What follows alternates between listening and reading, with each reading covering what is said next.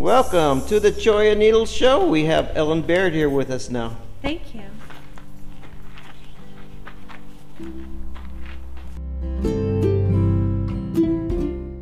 Beg pardon? This is called Moto Guzzi. Okay. How many nights had we all sat at that same counter? Music behind from the stereo, beers and all covering the top. People smoking outside the sliding door. 3 black dogs looming just out of sight. Let's go get that motorcycle. Cy looked at me and smiled.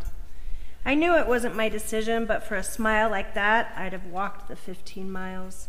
The question was to others in the room, but I wasn't going to be left behind.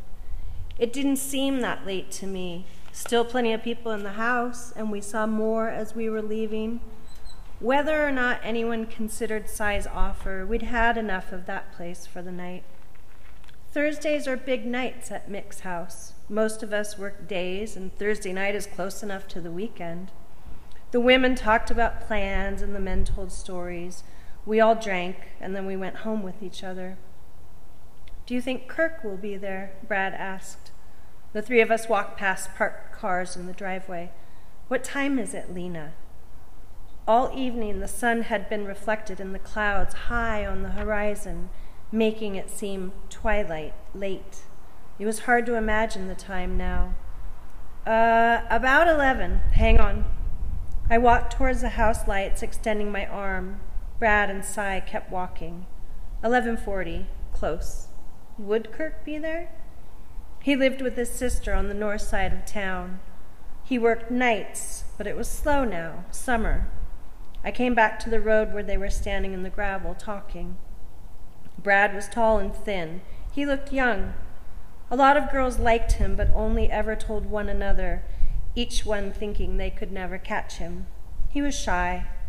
I had gone to the river with him once, long ago, but nothing ever came of it. Now I knew him even better because he was such a good friend of Cy's. It's 11:40, I said. Oh man, I'm out of here, you guys. We both looked at Brad in protest, and then I looked at Cy. It's too late, Brad continued. You should have said it earlier. Let's go, Brad. It'll be one way for you, Cy said. Cy is my boyfriend. He instigates us. It's a trait he's glad to have, and we're always there to support him in it. He persuaded me to go out with him. He's not super handsome. At least he doesn't knock you out. But he's lots of fun to be with and is usually good at getting us out of trouble. He hadn't been with many women, and I sometimes wondered what he saw in me. Cy lit a Marlboro and put one hand in his jeans pocket. He was about to give it a try. It's only 15 minutes away. How do you know it's ready? Brad asked. Does it matter? Just give us a ride. I would go along. It didn't have to do with preference, but willingness and association. We spent many nights like this, the 3 of us, on the verge of making it happen. It was about a last beer run, or driving out to the lake, or picking someone up who had decided late to join us. These nights made our days. They gave us uncertainty ahead and stories to tell after. I'll take you as far as my house, then you're on your own, Brad said. You cheap fucker, said Cy. I'm not the one who wants to go. I'm not going to get to ride it. Oh, Brad, you should, I said. He started to give reasons again, but then Cy offered, yeah, of course I'll let you ride it. It's almost 12 and I'm going home. It can wait till tomorrow, Brad said. In the truck, Cy went on about the bike. Kirk began working on it when Cy had given up on it. I liked that he understood the deals he was making, even this ride. More than him knowing how to work on the motorcycle, it was important that he knew who could and for what. He completely redid the wiring, Cy said. Was it a mess? Brad asked. No. I sat by the window in Cy's lap. The moon was high, and I could only see it from close to the door. I looked off into the fields for deer. The image I had of the motorcycle was from the last time I had seen it. Cy and I were at his house in Loma. A lot of us had spent the night there after a big party, and in the morning we were all cleaning up the place while coffee was started inside. Bottles and trash everywhere, plates of food and cigarettes scattered on the back lawn. About 6 of us were awake. Many of them I had met the night before. My friend Jacob was there, and he was telling me how he ended up sleeping in the shed. Well, then I looked around and realized I wouldn't make it out of there. People were there when I lay down, but then I got up in the night and everyone was gone. All the lights were on and the door was wide open. It was freezing. I guess I slept through it all. I was fishing cigarettes out of the potted ferns, thinking that many of them had been there from before, but my hands were already dirty and their white papers made them an easy catch. We were laughing, and half of it was how we all looked rumpled and thick-lipped from sleep and wearing party clothes that were now wrinkled and smoky and brash in the morning light. Cy came walking up from the drive-in back. He was wearing a coat and was barefoot. He looked like he had gotten sick. His short cut dark hair was scattered. It might have been a hangover, but I extended myself anyway. Is there a lot more to clean up back there? I felt pretty good, and I looked around for some more trash bags. No, it's not that. He looked at Jacob then. Something got into the chickens last night. I looked at him again, and I thought maybe he would be sick. The chickens weren't his, and he took better care of them because of that. The chickens belonged to Kirk, and that's how we met him. It was a land agreement. A man like Kirk would set up someone like Cy with the chicks. He would raise them until they were big enough to slaughter and then return them to the owner. Cy earned money for each chicken healthy enough to get full price for, limited liability and a big income for someone with land. Are they dead? I didn't move any closer to him. There could still be an emergency and at least work to do. Most of them. Some are gone. The others, they aren't going to make it, he said. I knew what that meant, and I didn't want to know what he had found. I was curious about the ones that were gone, and I think we all concentrated on what had gotten them. Tears stung my eyes and nose for anger and not for the chickens' lives. There's this frustration when an animal dies that it's already done and you didn't stop it, and you're left wishing you could repair it, to be given a chance. We're really only in control when they're living, and we're so hopeful. None of them? Jacob had asked as they both began walking back. I stayed still, doubting it was real, enough so that I didn't want to see, but also needing to believe it. He had to be wrong. Are you sure? I asked. Yeah, Lena. Impatiently, he turned away. Hang on. I searched for something to say, to get them to stay a minute longer, anything. Do you want help? I wanted to see it, just enough of it to understand, and then to cover my eyes against my curiosities. I didn't want the image stuck in my memory. I had to let them deal with the details. No, Lena, we'll do it. You shouldn't come. It's a big mess. Cy was making it easy for me to stay. I looked at what he was holding, the bag for trash. Inside the house, more people were waking up. Everyone would know soon. I wanted to be there before them. Cy, I called out. They were almost around the back by now. I ran toward them until I got close. Both he and Jacob stopped. Can I get you some stuff to clean it up? I really had no idea what kind of mess there was. The only dead animals I'd seen were killed by cars. They were far away and looked like they were sleeping. Well, he didn't know either. How about a shovel? Yeah, it had to be that. Where? In the shed by the back door, Cy said. I started walking backwards, and then I turned and ran. We hit a bump in the road. I turned back to Cy and Brad in the cab of the truck. They'd been talking most of the way about the details of the rebuilt motorcycle. Most of it I didn't understand and didn't bother to try, but once or twice Cy asked me questions. When did we see Kirk, Lena? Monday.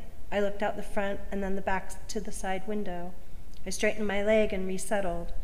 Brad had put the shell back on his truck, and wind rushed between it and the cab, so the music was that much louder.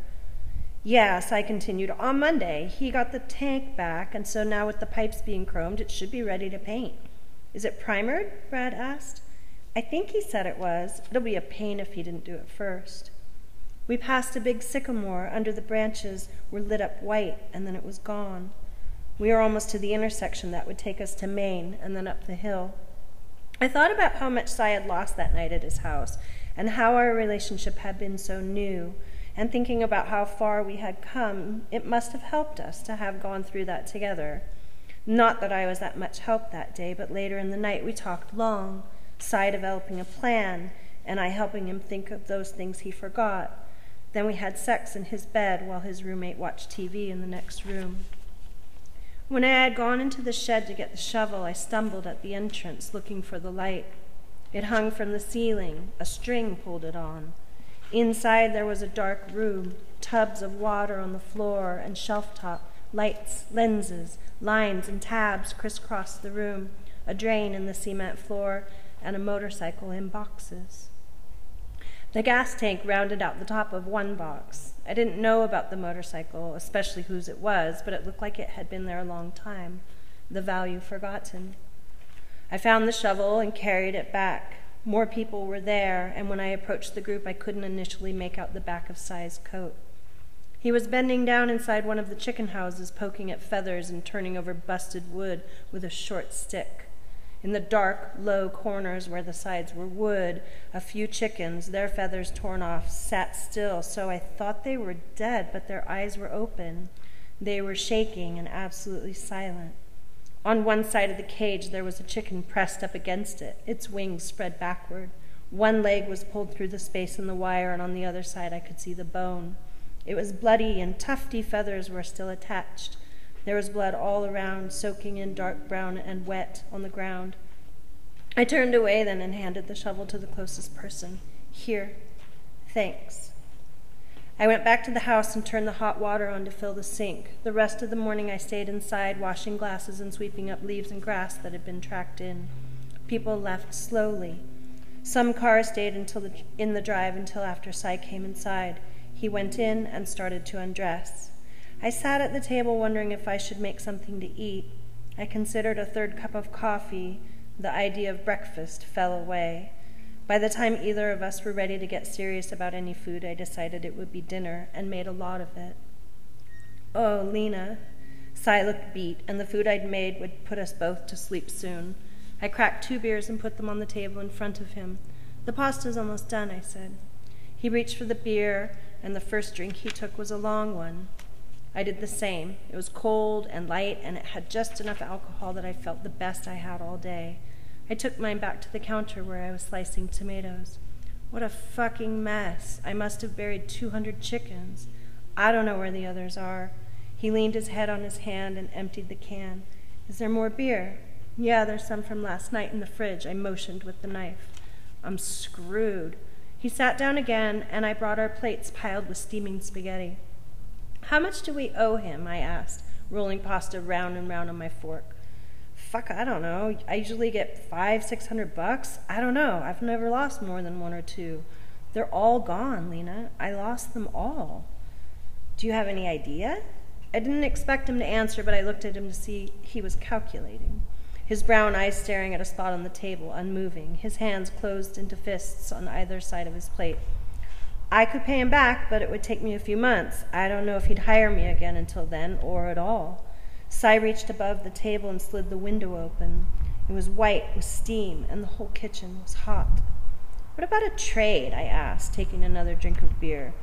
Being removed allowed me to think beyond the necessary. You know how Kirk has all those crazy deals going on with those guys for lumber and stuff? What's that all about? Oh, yeah, but that's totally different. He does work for them. What could I do for him that he doesn't already know how to do? Besides, where would I find the time? Cy took his first bite of spaghetti, long noodles still connected to his plate. He bit through them. Trade him that motorcycle in the shed, I said. If he took it the right way, we had both just scored. If not, I was only distracting him from serious solutions. I waited. He looked at me as if I had mentioned someone's name from long ago. The Moto Guzzi? I don't know. I saw a motorcycle in there today. Is it yours? Yeah. He smiled for the first time that night, and I wanted to kiss him that instant. Yeah, I don't know what I'm waiting for anymore with that thing. It's worth a lot of money, but right now it's kind of lost its attraction for me. It's a beautiful bike. There's not really much left to do on it. And then he smiled at me, and I knew. I pushed my plate out of the way and I leaned over the table. I started to kiss him with my eyes closed. I could feel that he was still thinking, and then his lips softened and he gave in and he was kissing me. He put his hand on the back of my neck underneath my hair, and it was warm and strong. "How did you know?" he asked after I pulled away. I kept looking at him, leaning over the table like that, enjoying that he was mystified. That night did make us stronger. He made the deal with Kirk, and Kirk went for it. The Moto Guzzi parts and all, and the manuals and the title in exchange for the $500 lost in the chickens. No one ever found out what had gotten them either. Later, when we would tell the story, it became The Phantom, and the story was strangely a triumph, a story we would tell at parties and to friends from out of state. It was part of our history. That had been months ago, a year maybe, was it? I struggled with my memory, putting events in place and assigning them to months and seasons. And now Kirk had the bike completely repaired, as if it had never been apart. He had called Cy to tell him. On Monday, when we saw him, Kirk thanked him for the chance to bring the bike back to life. Cy looked proud, and I thought then that he had got the best out of the deal. I held his hand, and I too said to Kirk, "I can't wait to see it." The clock in the truck read 12:08 when we pulled into Brad's driveway. He lived alone, and Kirk's place was only 5 blocks away at the most, but he still wasn't offering or interested in coming to see the bike. It may have been something they exchanged with a glance, but I felt that Brad was giving that opportunity to me, and I stayed quiet. He and Cy talked by the front of the truck. I walked to the street, taking in the sky where it was darkest above the foothills that gave way to the forests and fields behind the houses. The air was clear, but warm from the day, and a light wind kept the stars in view. Cy came up behind me and put his arm on my shoulder. I could smell his cigarette burning. I turned to see his face, and he looked ready. "Let's go," I said, and gave him a nod and took the first steps. We walked in the center of the empty street. A few houses lit with blue light from behind curtains, the rest were dark. "What color is he going to paint it?" I asked. He said shiny black. I think it would look great in red. "Are motorcycles female, like boats?" I asked. "I don't know. That's a good one. I guess it's up to the owner," Cy said. "Is that Kirk?" I looked at Cy walking next to me in the night, his steps regular, his jacket open and loose around him. "Yeah, that's Kirk. But tonight we're the babysitters." Cy held up a shiny key and put it out for me to see. I moved toward him and locked my arms in his. Grinning, I asked, "Can we really ride it tonight?" "You bet." We walked on, barely noticing the blocks behind us. Kirk's house was one of the few lights on besides the TV. Cy and I walked up to the fence. It surrounded the whole place and started with the carport. The house sat back from the street, and there was a wide lawn in between the gate and the front porch. Cy tried the gate, and it was open. We walked through the yard and up 2 steps. At the back door, Cy knocked. Kirk opened the door. He stood, warmly lit, in a long carpeted hall, pictures behind him and the TV sounding from the next room. Kirk had no shirt on, and he kept his hand raised against his chest. A dog barked from across the street, and he looked out over the fence. "Hey!" First surprised, but not displeased. We all smiled at each other and said hellos. "Hang on, let me get something inside." He closed the door. Cy took out a cigarette, and we went back to the yard. I didn't want to wander, but I looked around at the junk cars, engines covered up in blue tarps, bricks at the corners, tall metal racks with boxes and parts, hooks, tools. The whole carport was filled and covered. Cy opened another door into the garage. He stopped and turned back around. He looked at me. "Let's wait," I said. He knew that already, and he nodded. We looked at other stuff and made guesses, laughed out loud, and wondered if we might wake someone. Kirk came out of the house then with a shirt on and a cigarette. He switched on a light, and then we were all right there at midnight in his carport. "Want to see it?" Kurt smiled. He was very relaxed. His eyes were bright, though, and he reminded me of a child. "Yeah." We couldn't have said it fast enough. In his garage on the far side was a low, rough, black motorcycle. A ping-pong table leaned on its side was against the wall behind it. We walked up to it, Kurt getting the closest and actually touching its fender. I walked around to see it all. It was shiny and new along the pipes and the tank and the short handlebars. The chrome was bright, and the silver color looked wet because of its ability to reflect the light in it. Even our faces and hands appeared in its surface when we reached out or got close. The chrome looked black where it would bend around a bar or a pipe, but following it around, I could see it was even in its gleam. Only one big speedometer dial on the panel. The front light was thick domed glass in a ring of bright chrome. The glass was perfectly clear, and the point in the dome was like that of an arrow, guiding and direct. From this dome, the light would be the first thing to hit the ground. Before the kickstand was raised and put out of the way, before the black knobby tires would spin, spokes a blur, the light would be there night or day, always first. All the frame and fenders were scratchy black. I understood it would be painted later, but like this, the contrast, I wouldn't have risked painting it. Wow, it looks great. I didn't know what to say. It looked like this incredible machine, more real because I could see right into it. There were no panels with stripes, plastic spoilers above the lights and back, or the end of a small exhaust pipe barely showing below. This bike looked like it had way too much to show to be outside of this garage. Hidden, captured, somehow militaristic. Well done, man. Cy stood by Kirk and he gave him all the praises he could. I couldn't imagine it any other way. You really did it. All of Cy's abstract vision stood there in that garage. He could touch that which he had only projected. You should have seen how long it took me to lace the spokes. Then they started recalling points and parts that had puzzled them both. Kirk opened the refrigerator and pulled out 3 beers. Lena? He tipped the can at me. Thanks. I took it and opened it and went to look at all these old windows he had stored up above the door. Thick paint and missing panes. Spiderwebs were separated down their long sides. Yeah, I bet. Cy and Kirk could keep talking for a long time now.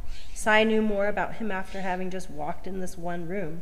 What about the seat? Cy asked, and Kirk went to the bench and held it up. It was cracked leather, old and black, and there was a T-shirt wrapped around the bottom. I'm waiting for the new one. Oh, Cy said, I'll bolt it on. He put down his beer and looked for a socket. I opened the door. Outside, the dark sky looked really big. I walked out, and they held the seat in place and fastened it together. From outside, I heard them marvel even more. There was barely enough room in the carport to walk past, so I went down to the end, to the gate. I opened it. It was heavier than I thought. It fell toward the street, and I let it. The sky was colder now, and I noticed my jacket for the first time that night. I zipped it up to my chin, my beer cold in my hand. I took a drink.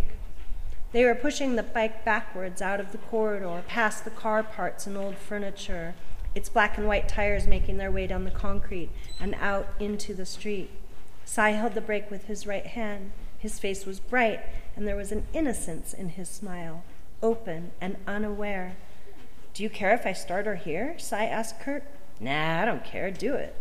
I saw Kirk put his key into the switch, and I wasn't at all doubtful that Cy had not told him about the key he had. Cy was now behind me. His dark hair looked wet as he moved his head quickly to the bike, then at Kirk, then at the road, and finally at me. The seat they had attached was small, heart-shaped, and only big enough for one person. I wasn't going along. It didn't matter if I was willing or that I had come this far. In the last minutes, it was about this motorcycle, years waited, and possibilities.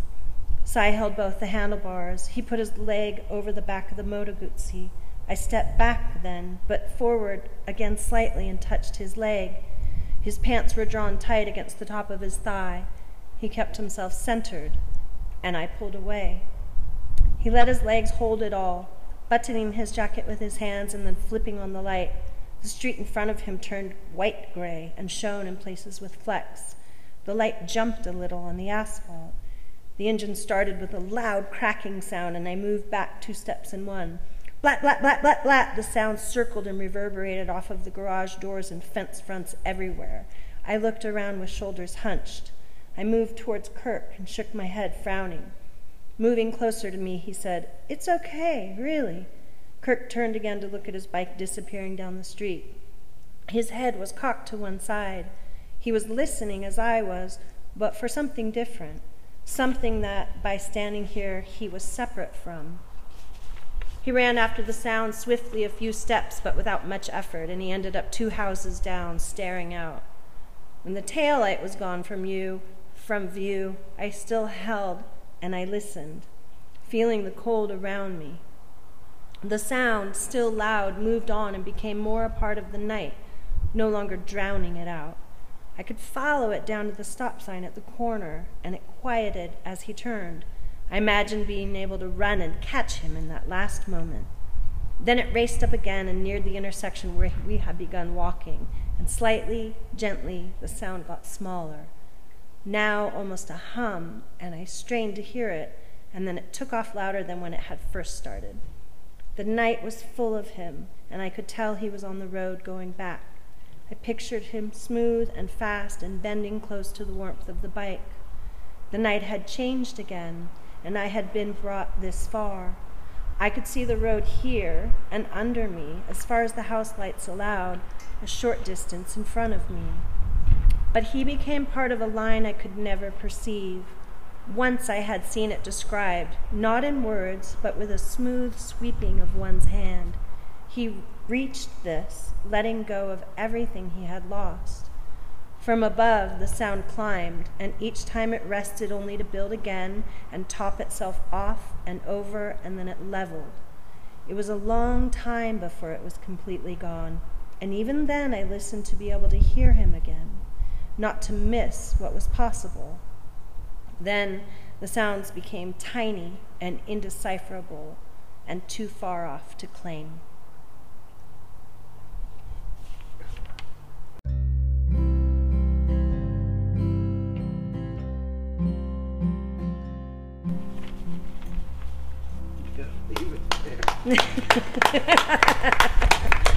That's where it's left.